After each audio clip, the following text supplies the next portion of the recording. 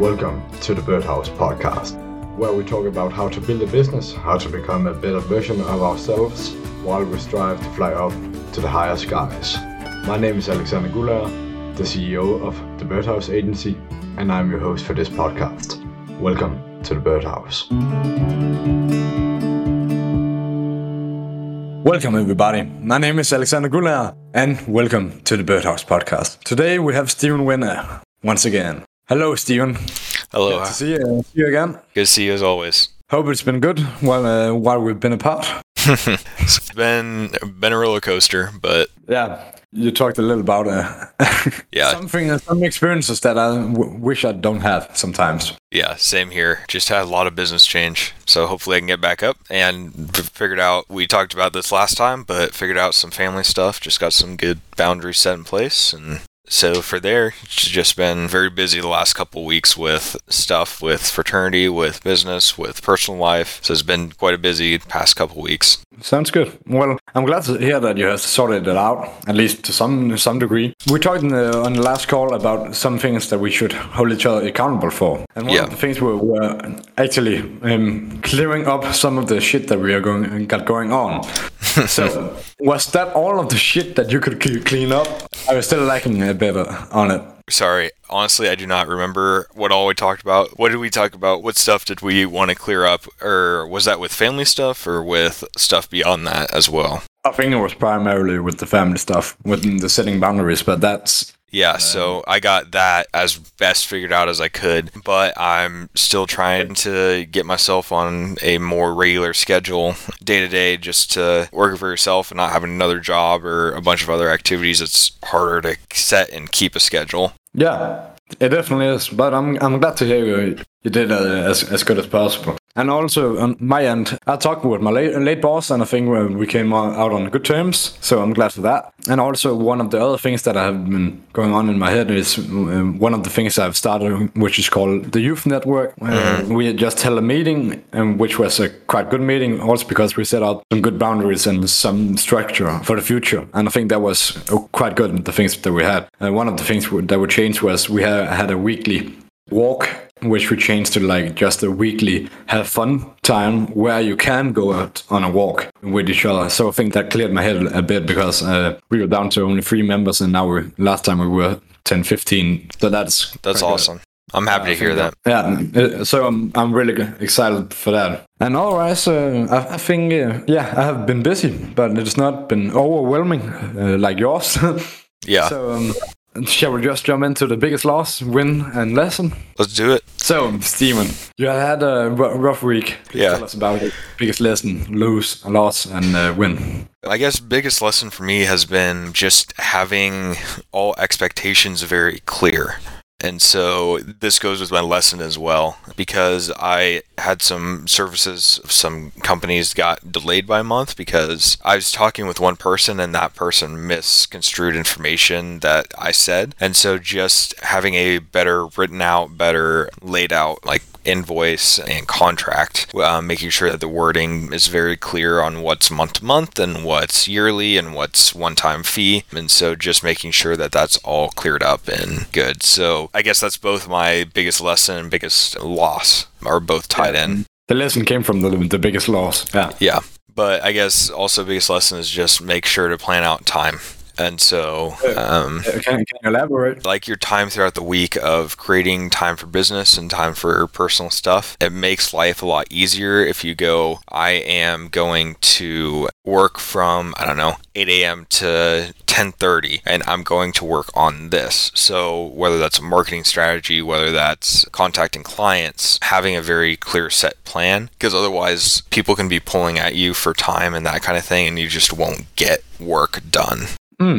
Yeah, I understand that. Yeah, definitely. I know that feeling. Everyone wants a piece of you.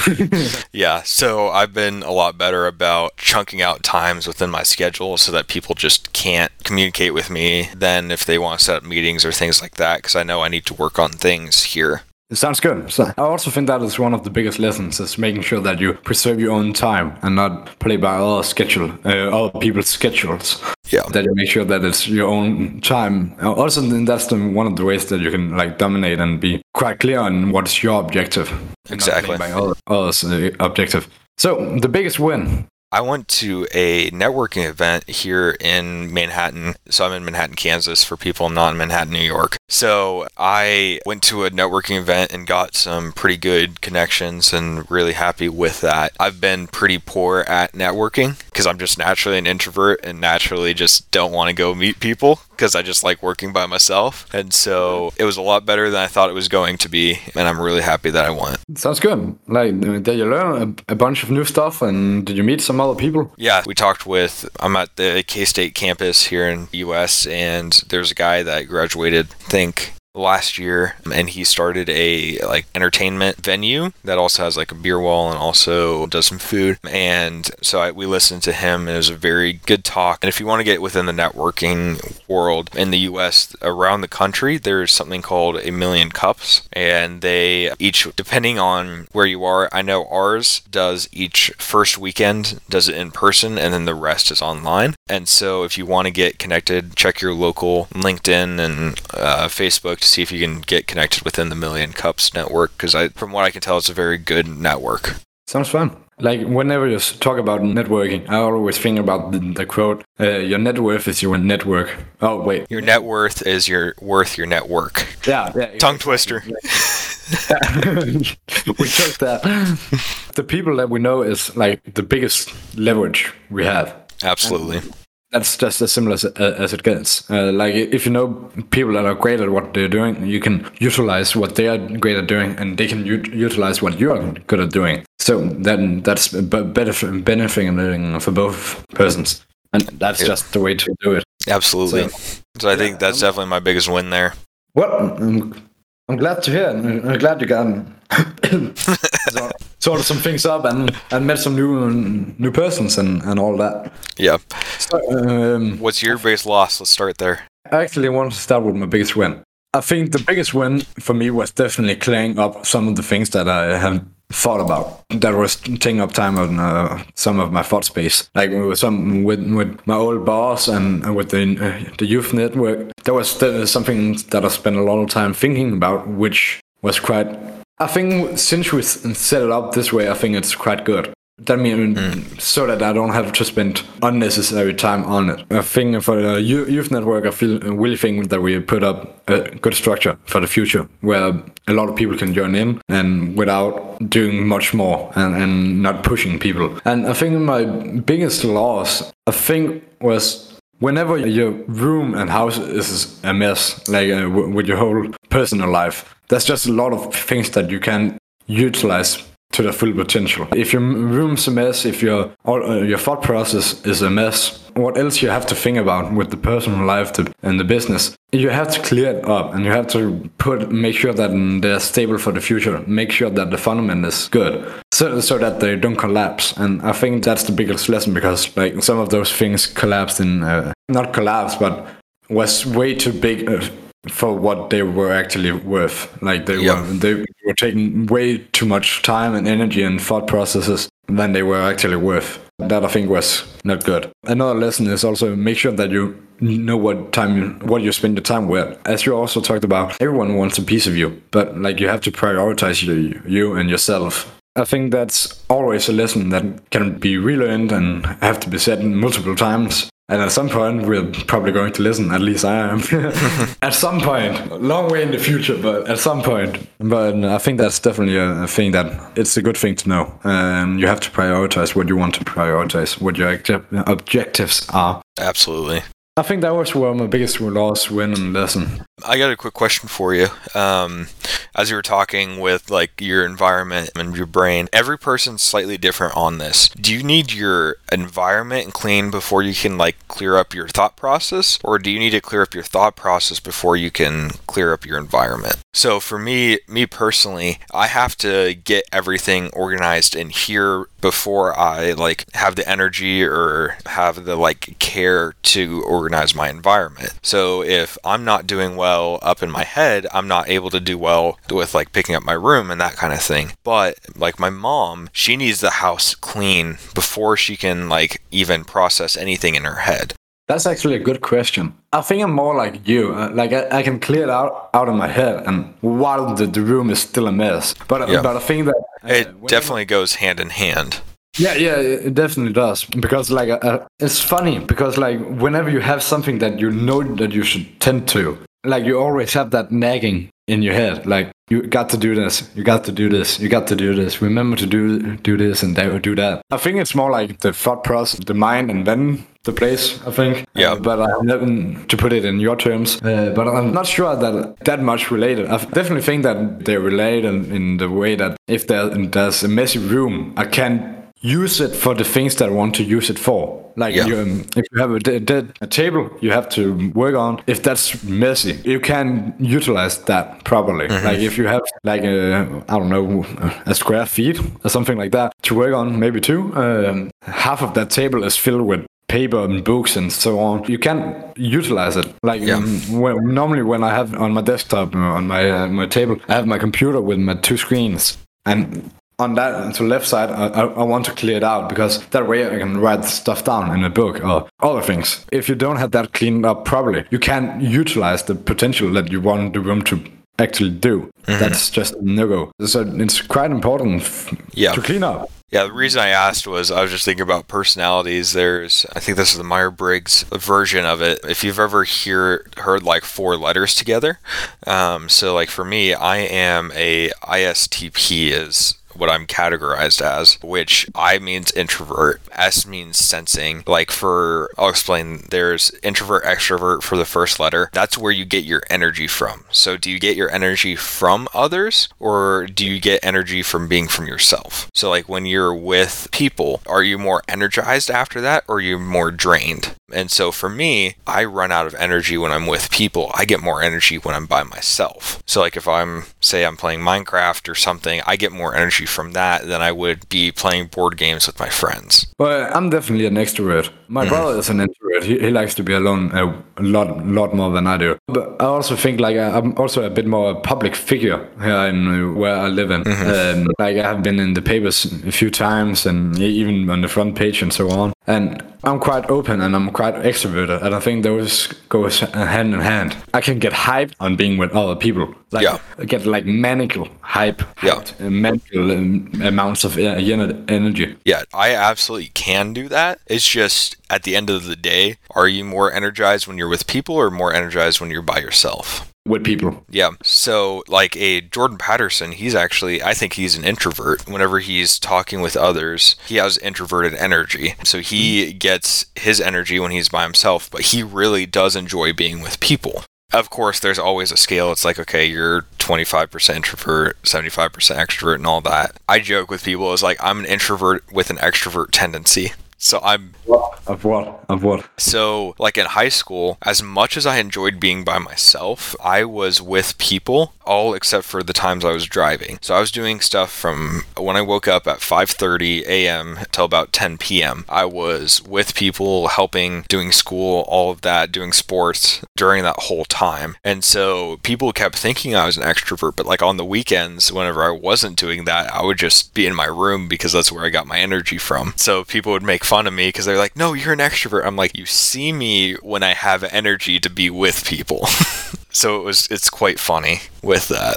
I also think like you can learn tools from the extroverts and from the introverts. Absolutely. Whenever I think about personality traits and so on, like I always think about the duality. Like there's the oppositions, the yin and yang. Like you have the introversion and you have extroversion, but sometimes they overlap. And like through life, you have to learn the tools and skills from both boxes so that you can go in whatever way you need to do. Like you talk about when playing sports, and they were talking about when you were extrovert. That's because you were like using some of the skills an extrovert has naturally developed. And where sometimes I think the extroverts also have to learn some of the natural things that the introverts have learned. Like spending time alone. Like for some people that's quite tough. Like And I know it's quite tough, and I think I also enjoy my own company. I like to be alone also, but I'm definitely an extrovert, I think so. Yeah. But like just being alone is sometimes work wonders. But you have to learn to enjoy your own company. Absolutely. And sometimes you can have too much alone time and too much people time. And so you just have to find that personal balance. And so the next one is, sensing and intuition. And what that means is, say, I'm just using examples here because it's a lot easier than trying to describe the more technical version. So when you're watching a movie, this is the question I always ask people. Are you watching the movie or are you thinking about the actors? Like if, I don't know, let's use Star Wars. So if you see Luke on screen, are you thinking that he's Luke or do you see that he's Mark Hamill and that he has played the Joker and all of that? So like a sensing person is watching the movie to watch the movie. And intuition is watching the movie but also thinking about like each individual like actor instead and thinking about that kind of thing. And so for me it's like I just watched Star Wars to watch Star Wars. I had no idea who the actors were until I got like really deep into it. Like I didn't know that Han Solo was Henry Ford or things like that until like I watched Indiana Jones and my dad said, oh, that's the same guy that did Han Solo. I just didn't even click that in my brain. Really? Yeah. I'm the sensing, intuition. Intuition. I think like, okay, that guy I watched, where have I watched that from? And that, from that. How's his wife? How many kids does he have? Like that kind of thing. Like there's some, because I know especially with I'm just gonna use females, they do this a lot more. They look at like the actors and then they try to be like, oh, this person dated this person, had a kid with this person, how's their kid doing, all of that. And so it just seems like a lot more females are a lot more intuition than they are sensing. I think there's definitely some truth to that. I think I've seen the same thing. Maybe not in movies, but like in general. I think that the females are quite good at keeping track of the family and so on. Yeah. Or people's family. Because like I can see it on with my own friends through growing up. Like I could tell the name of a friend of mine and my mom was like, yeah, I know who that is. But my dad is like, wait, who the fuck is that? Yeah. And so on. So just in my own parents, I've seen that. So I think there's definitely some truth to that. But I think I'm kind of the intuition. Because I really try to like, oh, he's played the Joker and he's played the Batman. Like Christian Bale has played the American Psycho and the Batman in the Dark Knight trilogy and so on. Yeah. Like, I think about that whenever I watch. Yeah. For some reason, I can't get actors' names. I know about 10, 15 actors' names, period.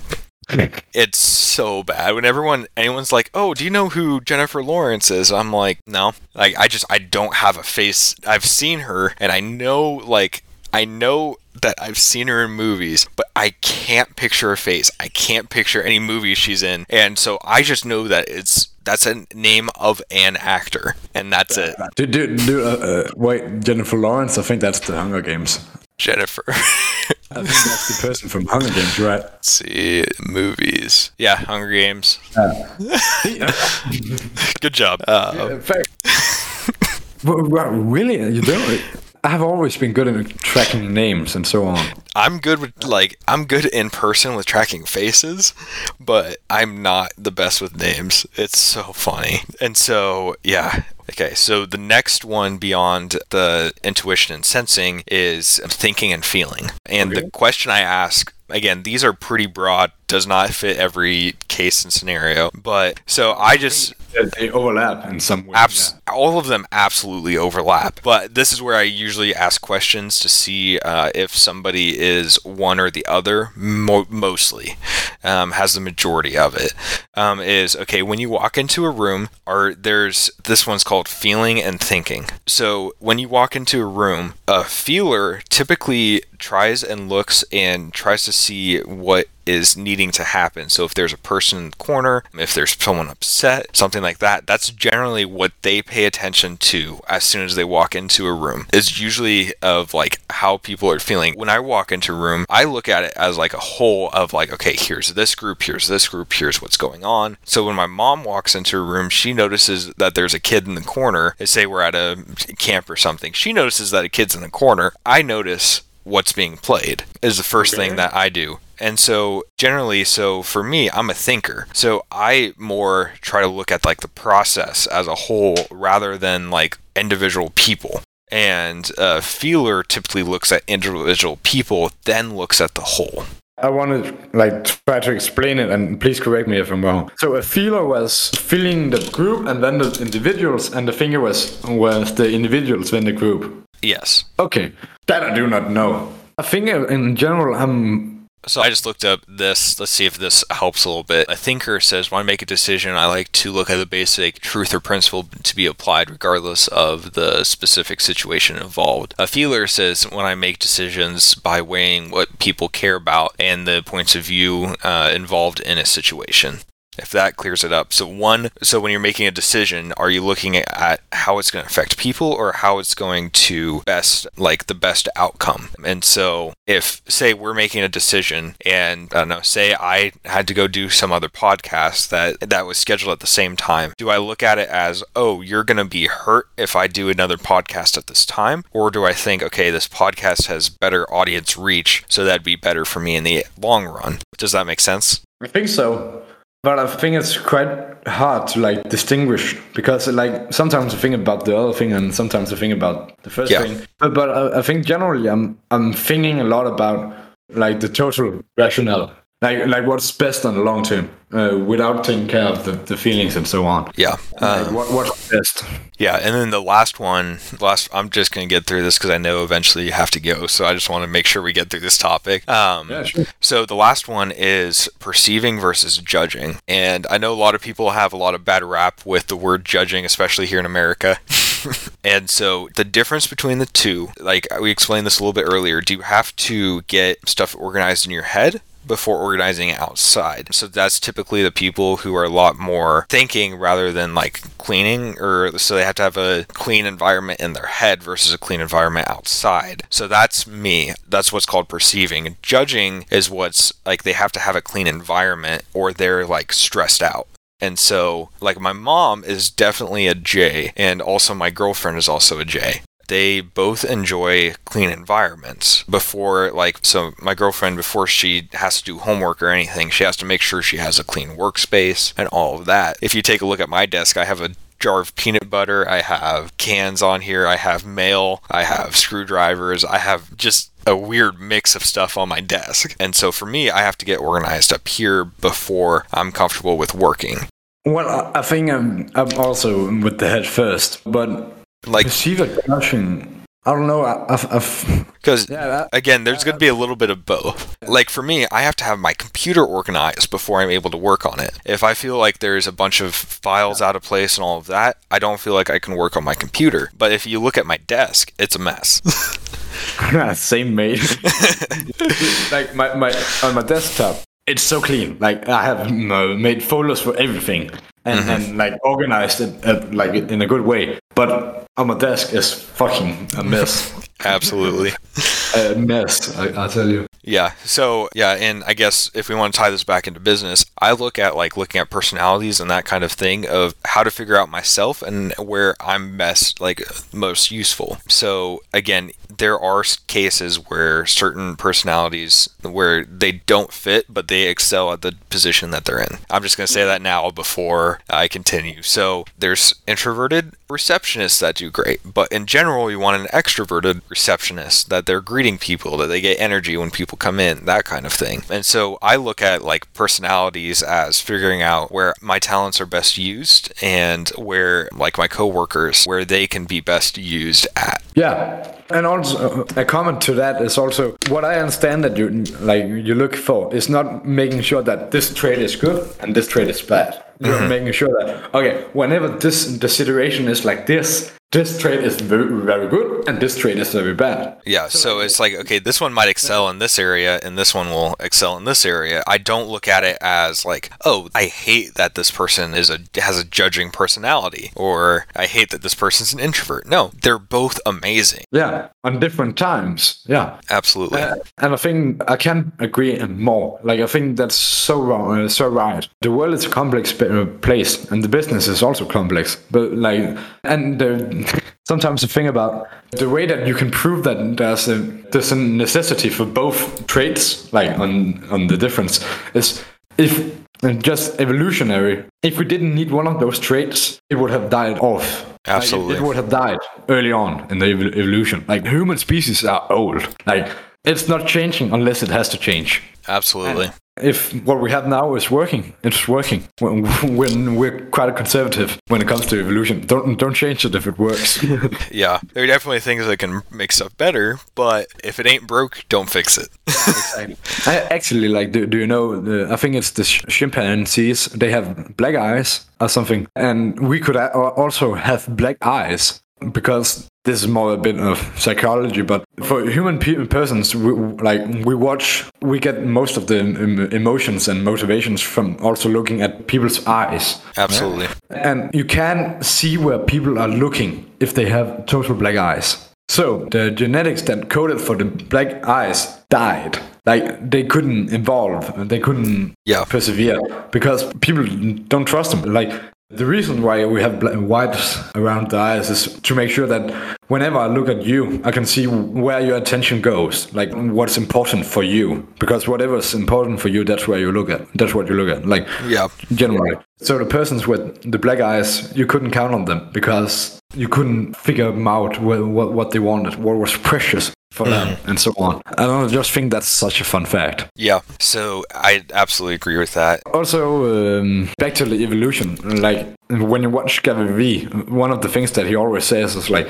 dude, you are lucky to be alive. That's dude, there was many sperm cells that you were competing with. Like, you were quite lucky to be the person that you are now. So be grateful, like the evolution and stuff like that is the biological factors is quite important. I just think sometimes we forget about them. The human species are old. Well, not as old as the universe and not as old as crocodiles and jellyfishes and so on. But what I think about, or within that, I think it's funny that the only trait that we have better than any other specific thing is that we can run longer. We're not the smartest species. We're not the fastest. We can't fly. We can't swim very well. We can do everything pretty mediocre, minus we can run a bit faster or a bit longer. And so it's like if there's a lion that we're tracing down, it's like we have more energy that we can store in our bodies than that lion does. Yeah, that's actually also the reason why we are hairless.